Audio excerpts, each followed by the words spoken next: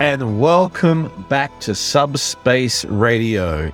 There is a new episode of Star Trek out there in the ether, and we here at Subspace Radio are back here to indeed reflect on that ether Star Trekkingness. I am Rob, and I'm joined, as always, by the wonderful Kevin. How are you? Hello, I'm excellent because there's new Star Trek in my life. What more do you need?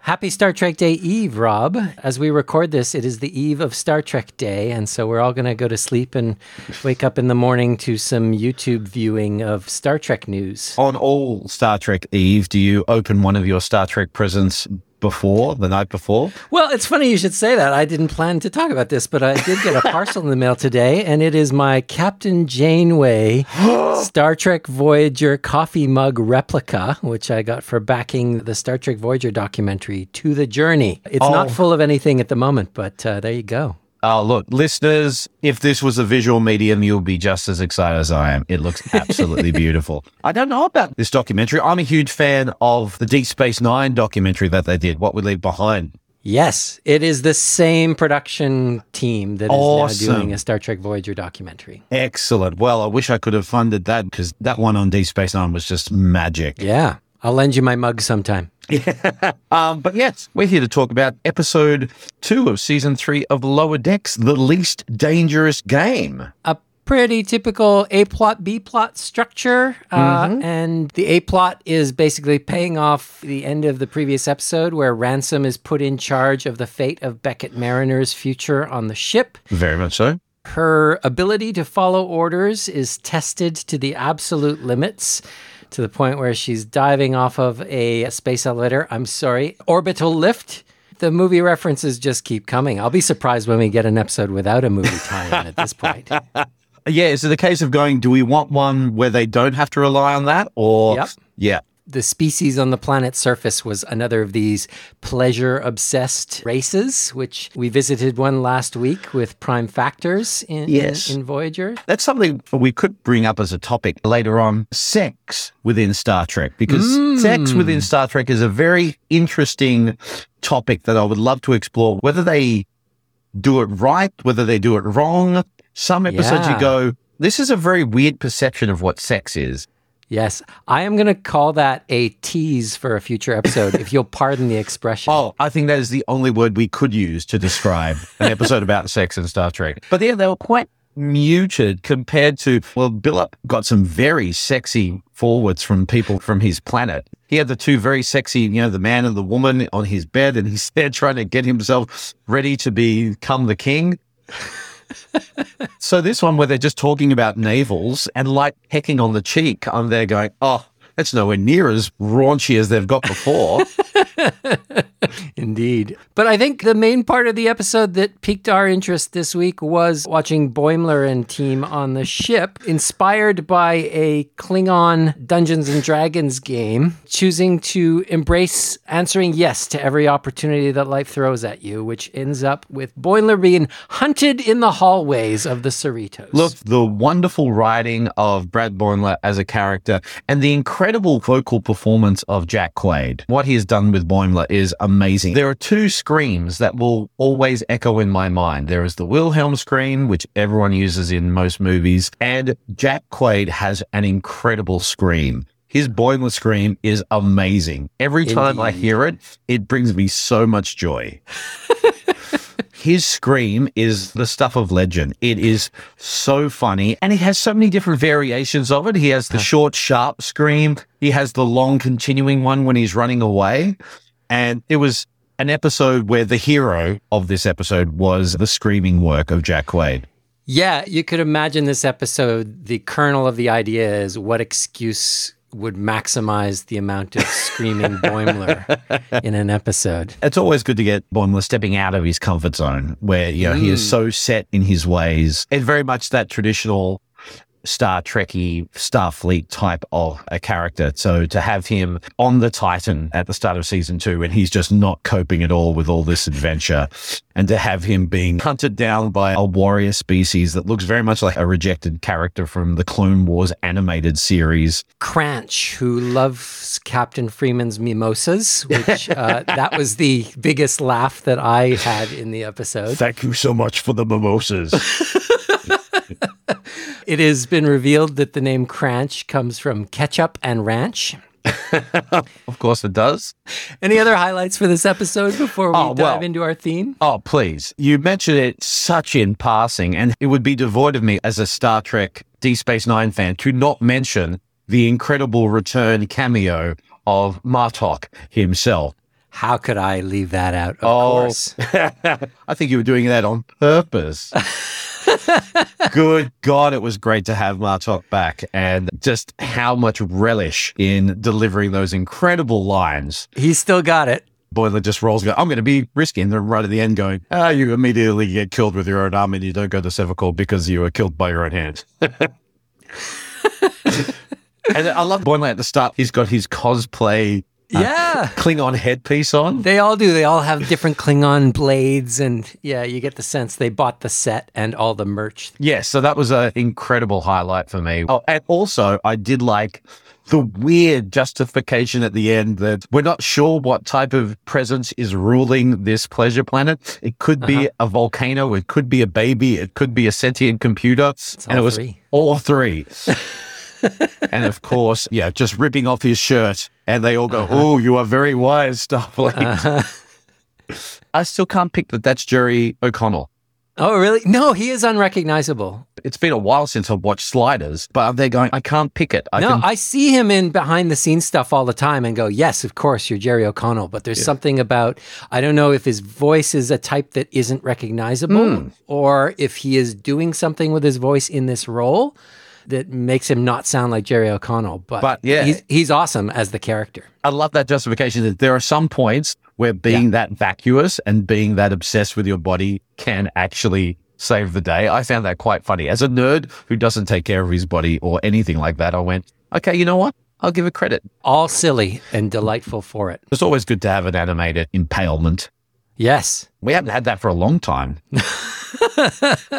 Not since Wesley Crusher in an early Q episode, I think. Also, I did like the various little scenes with Boimler trying all the different things. So we got the futuristic squash game that I haven't seen since Deep Space Nine. Spring Ball. Then the Bajoran Dirge Choir with Shax. And we off-screen the figure painting class for creepy Lars. Yes. Who Boimler says afterwards, I'm not afraid of Lars anymore. So that's a win? So very cute episode. I think at the risk of taking an episode of Lower Decks too seriously, we have seized on the hunting culture of Cranch in this episode. And it occurred to me, we've seen several versions of that trope of the hunter race in the past. And so let's compare notes on what we remember of hunter races past and what that has brought us in the various incarnations of Trek over the years. Do you have Deep Space Nine? I do have Deep Space Nine Season 1. Oh, you've gone for my show. Go. You can go first. I didn't use any Deep Space Nine. You didn't use any Deep Space Nine? That's amazing. I'm trying to push myself, Kevin. Well done. Well done. Effort acknowledged. You inspire me. Deep Space Nine Season 1, Episode 6, Captive Pursuit, in which Tosk comes through the wormhole and is befriended by O'Brien. Tosk introduces himself as just Tosk, and O'Brien asks him, is that your name or your species? And he says, Tosk. And O'Brien sets about giving Tosk a tour of Deep Space Nine and this side of the wormhole, but it's very mysterious. Whenever Tosk gets a moment to himself, he starts asking the computer questions about where the weapons lockers are. Yes. And then eventually another ship comes through the wormhole, and it is full of hunters on the hunt for Tosk.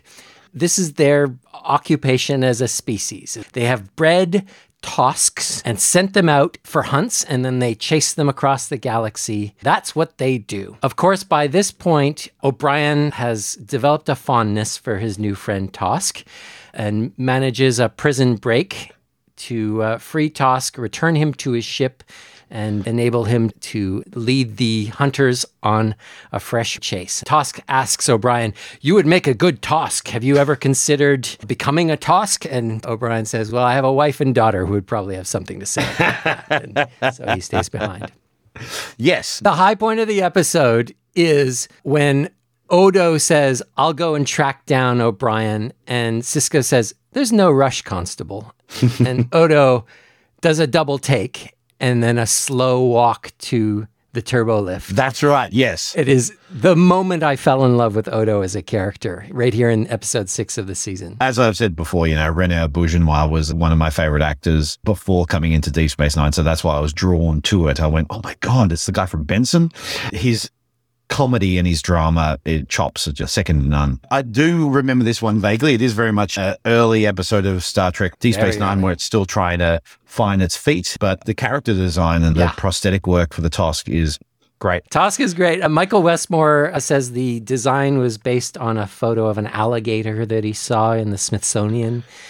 It's a full covered head. Yeah, a work of art for sure. Very much so. And when we see prosthetic work like that on any Star Trek, it's always a welcome change because that is that cliche gimmick of people just going, they just put a weird change to the nose or some old rice bubbles on their foreheads. The story of this episode was inspired by the short story The Most Dangerous Game, which is referenced in this week's title in Lower Decks, The Least Dangerous Game.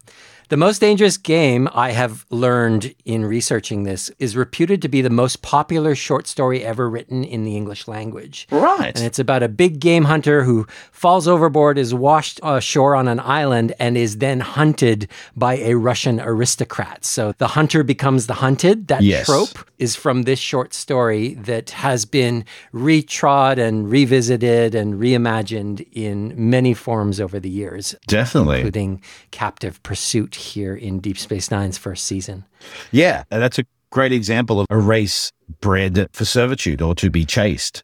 And it is a recurring motif of our heroes or the Starfleet crew take pity or sympathize with the hunted creature, even though created or bred for this purpose. It's a sentient being. It should not be, we're going to rescue it from this situation. Very much so. Despite our rules of non-interference. Colm Meaney is such an incredible actor and has such an incredible body of work outside of his Star Trek time. He's like a legitimate actor who's done some incredible, real, serious drama stuff. And quite a lot of the cast of Deep Space Nine have got that pedigree, yeah. Yeah. I think for me, this is the establishing episode for O'Brien on Deep Space Nine. Definitely. And it's the first time an entire story is crafted around him as the hero. He's given more to do in this one episode than in all of his appearances in The Next Generation put together.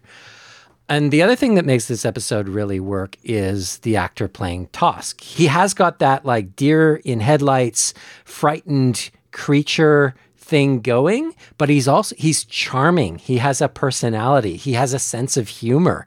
And you fall in love with this hunted creature along with O'Brien. Definitely. And it always takes a special type of actor to exude so much charisma and so much through layers of that, especially that amount of prosthetic. One of the greatest actors behind prosthetic performances is the late, great Roddy McDowall. His work with the full body casts of Planet of the Apes is legendary, and how you exaggerate your performance to go through the prosthetics, but still come across as subtle underneath all that. And so it takes a quality actor to be able to achieve that. Yeah, I think that's all there is to say about Captive Pursuit. The interesting thing for me for this episode is it is very much focused on the prey.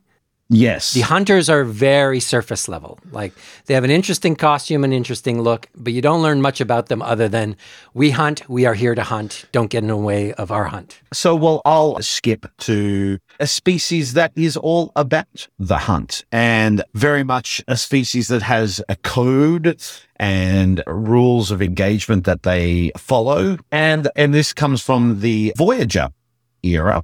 They were trying to find their way for what was going to be their big reoccurring bad. They try to set up the Kazon as their big threat at the start, and that doesn't really work. Then they introduce the ones who have the disease. They are the Vidians. Quite gruesome. And then they bring in later on, quite late into the run of things, the Hirogen. The Hirogen, season 4's big bad. Season 4's big bad that they tried to do, and then they just went, let's just do the Borg. Come on. We tried our best. But the Hirogen, what I really liked about them, as opposed to the previous ones, these guys had a really solid structured culture with their alphas and the betas. And if the alphas killed, the beta takes over. And their rules and their standards was something that they were brought up in their not as many episodes as I think they wanted to do. They kind of went, yeah, let's try this. And then they gave up and went, the Borg's just there. We've already seen them. 7 of 9 is on the ship. 7 of 9's on the ship. Let's just go back to the Borg. The Hirogen were on my list as well. Hey! So we can talk a lot about the Hirogen because I made some notes. And what were your notes on the Hirogen? What's interesting to me is they appeared in a trilogy of episodes in the middle of season 4. They're introduced very mysteriously in Message in a Bottle. That's right. Where they are the users or owners of a communications network that the Voyager discovers. And they come over on the screen and say, stop using our phone. And that's pretty much all you see of them. So they're very mysterious. And in the very next episode, we get to meet them and meet their culture and learn that they are hunters and they are excited to capture Tuvok and Seven and make them their trophies of their hunt. And in that episode, the communications network is damaged and Voyager can no longer trade messages with the Federation in the Alpha Quadrant. So that second episode was called Hunters. The very next episode, entitled Prey, involves species 8472 and a Hirogen hunting a lone member of species 8472 across the Delta Quadrant. That's right, And we get to learn even more. I think I agree with you that they lost interest in the Hirogen. And I, as an audience member, kind of lost interest in the Hirogen as well. So I wasn't that devastated to see them go. Plus, we had the Borg right there. Yeah, plus we had the Borg.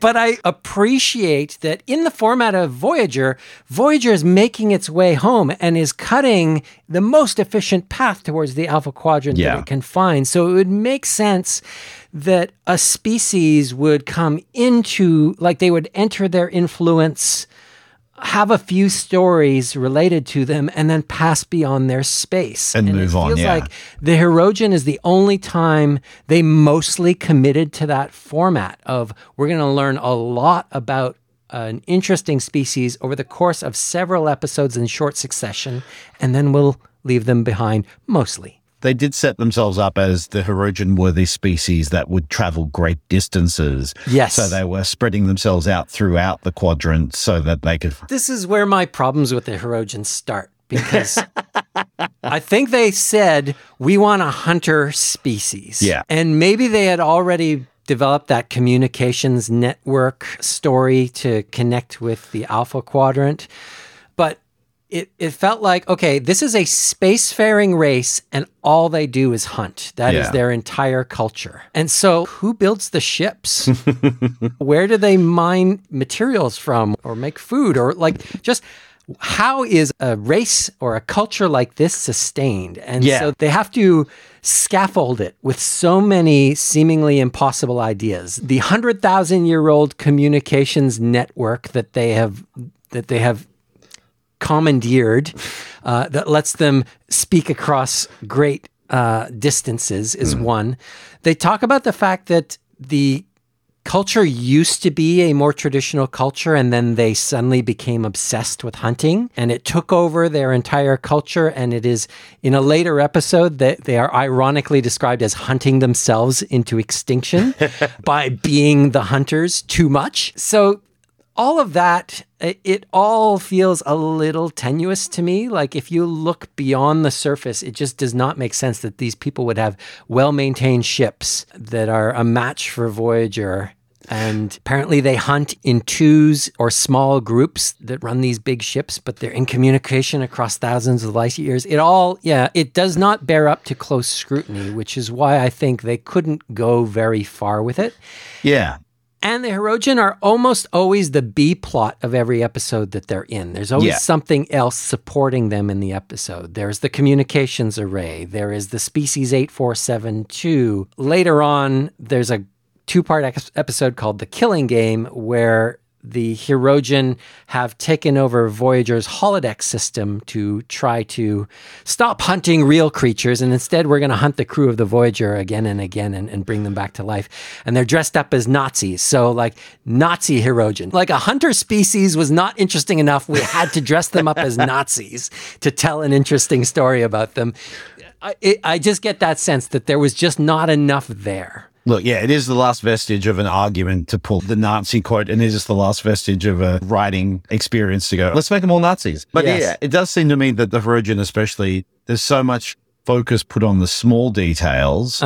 There's so much to go on with how they hunt and the rituals they go through, like all this minute detail about hunting in twos and the alpha and the beta and paint on their face and all these type of tropes that they have. But when you look at, like you said, the broader picture, how the whole species operates, there's not as much connection there. So that's why it runs out of steam. Where those species that do stick around and are always brought back, and when in doubt, pull out the Borg or pull out the Klingons or pull out the Romulans, they've got all that minute detail there, but also the broader spectrum and how you understand it. The Cardassians as well, the Bajorans, they brought both spectrums, so there's that longevity there, where they spent so much time with the Hirogen on the small details of their hunt and their ritual.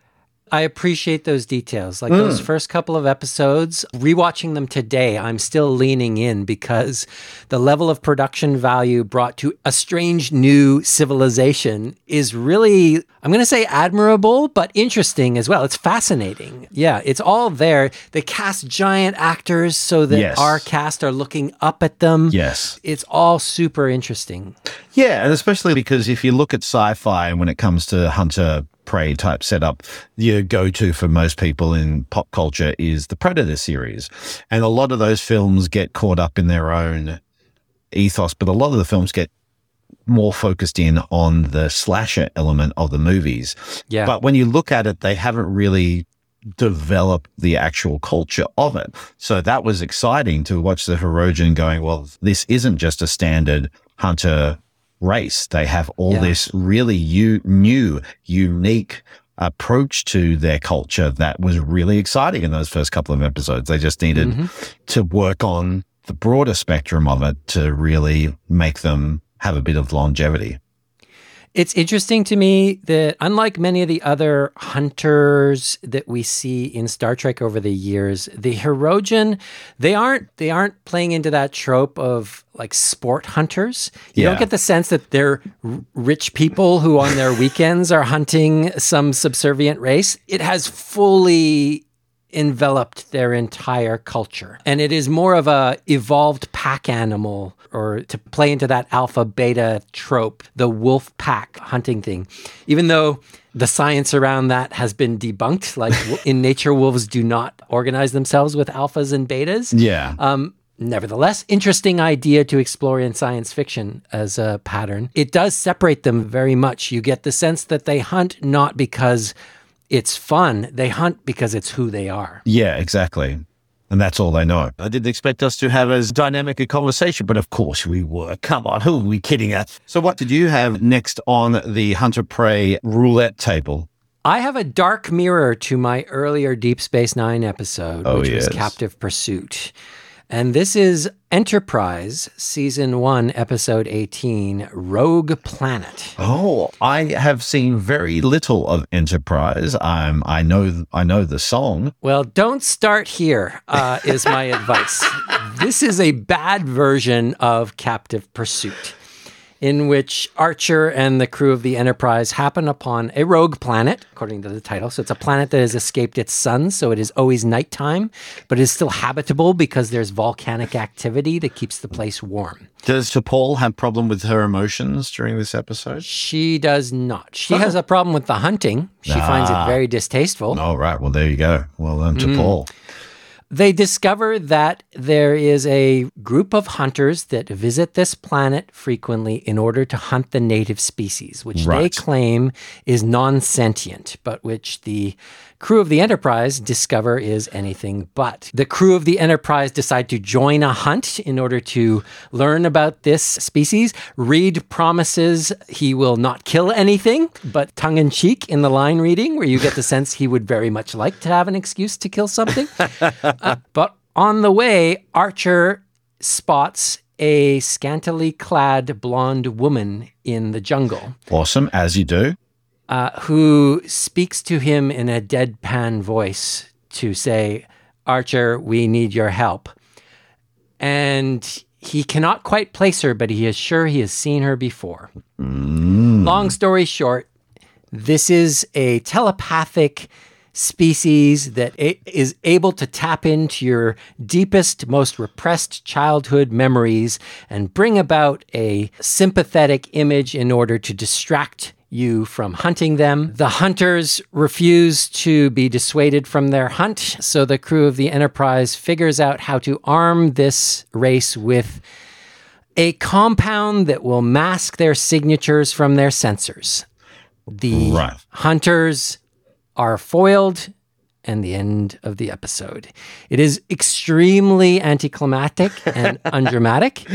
And the main reason in my mind is what worked so strongly for Tosk, a strong performance of a charismatic character that you fall in love with, is completely absent here. Yeah. I don't know if it's the director or if it was in the script, but this woman who plays this vision that Archer has in the muck of the swamp, she plays it so deadpan, so disconnected. I think it's meant to be ethereal, but it comes off as off-putting. Right. So that you cannot understand what has him so fascinated by this woman, other than we are told again and again that he is.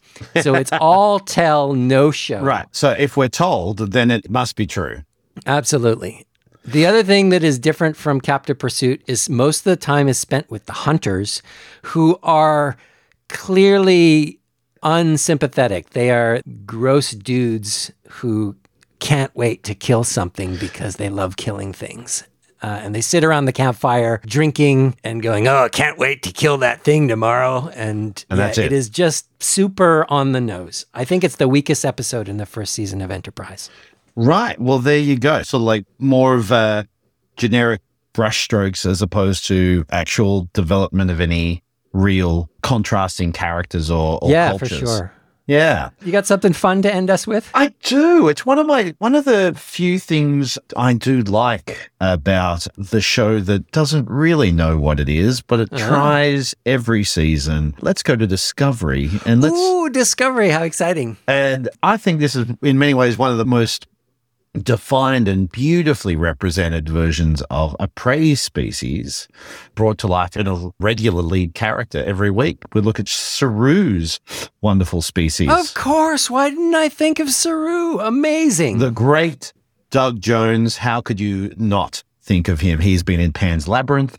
He's been in Hocus Pocus. And now he is, of course, in Star Trek Discovery. So yes, coming from a culture where there are two species, the hunters, the Ba'ul, and of course his race are, Kevin, the Kelpians. The Kelpians. And this is a fascinating creation and it was a slow burn as well. They took their time developing it. Obviously, the big thing that they sold in the first episode is that his species are prey. And so he has those instincts when there's danger, he flares up at the back of his neck.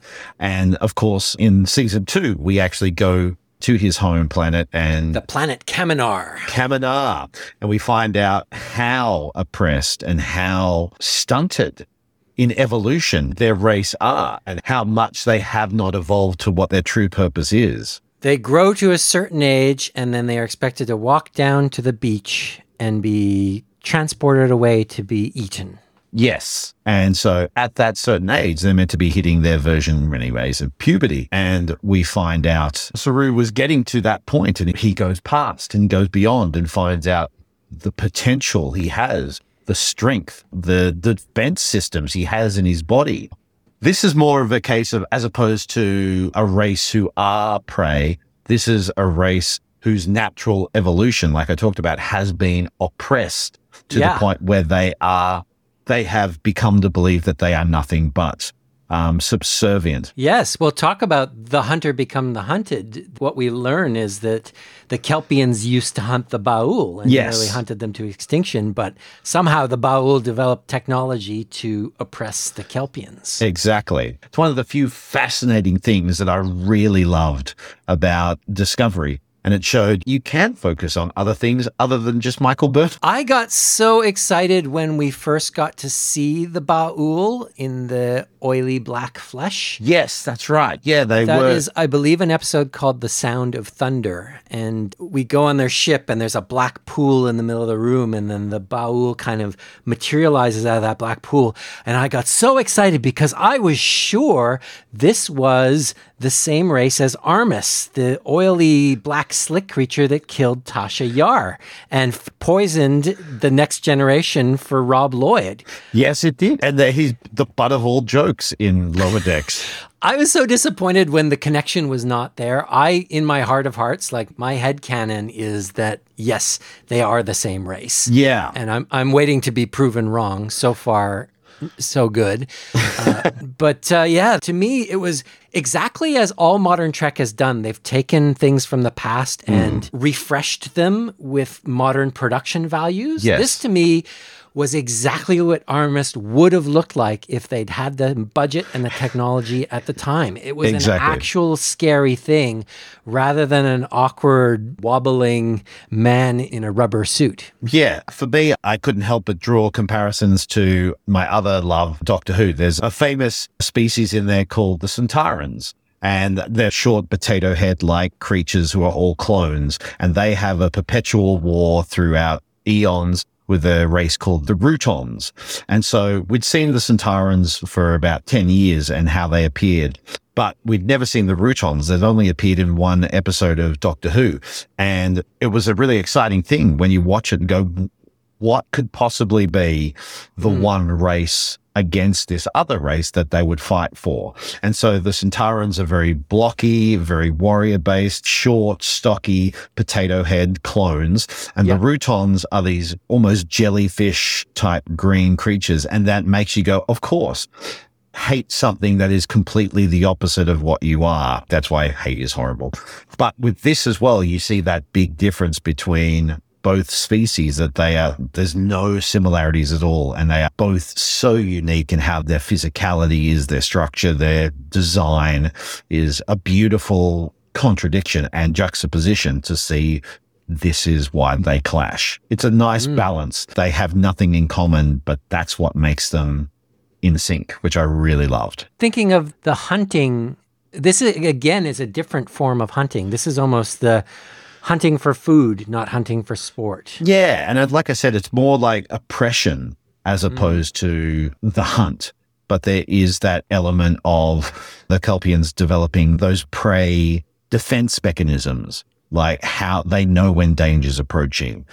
Although they're not hunted, they resign themselves to the fact that they sacrifice themselves to their higher powers.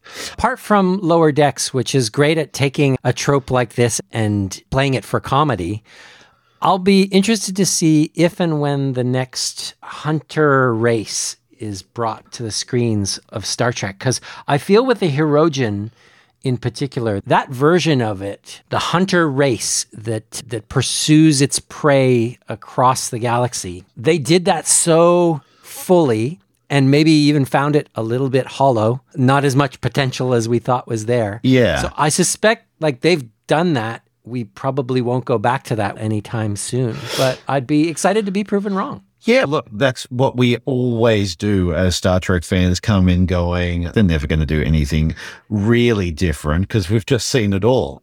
Yes. They still manage to surprise us. They do it. That's why it's lasted nearly 60 years. Thanks, Rob. Looking forward to next week. More Star Trek. Look, it is great to be back on this weekly adventure of talking about it. And we'd love you to get involved as well.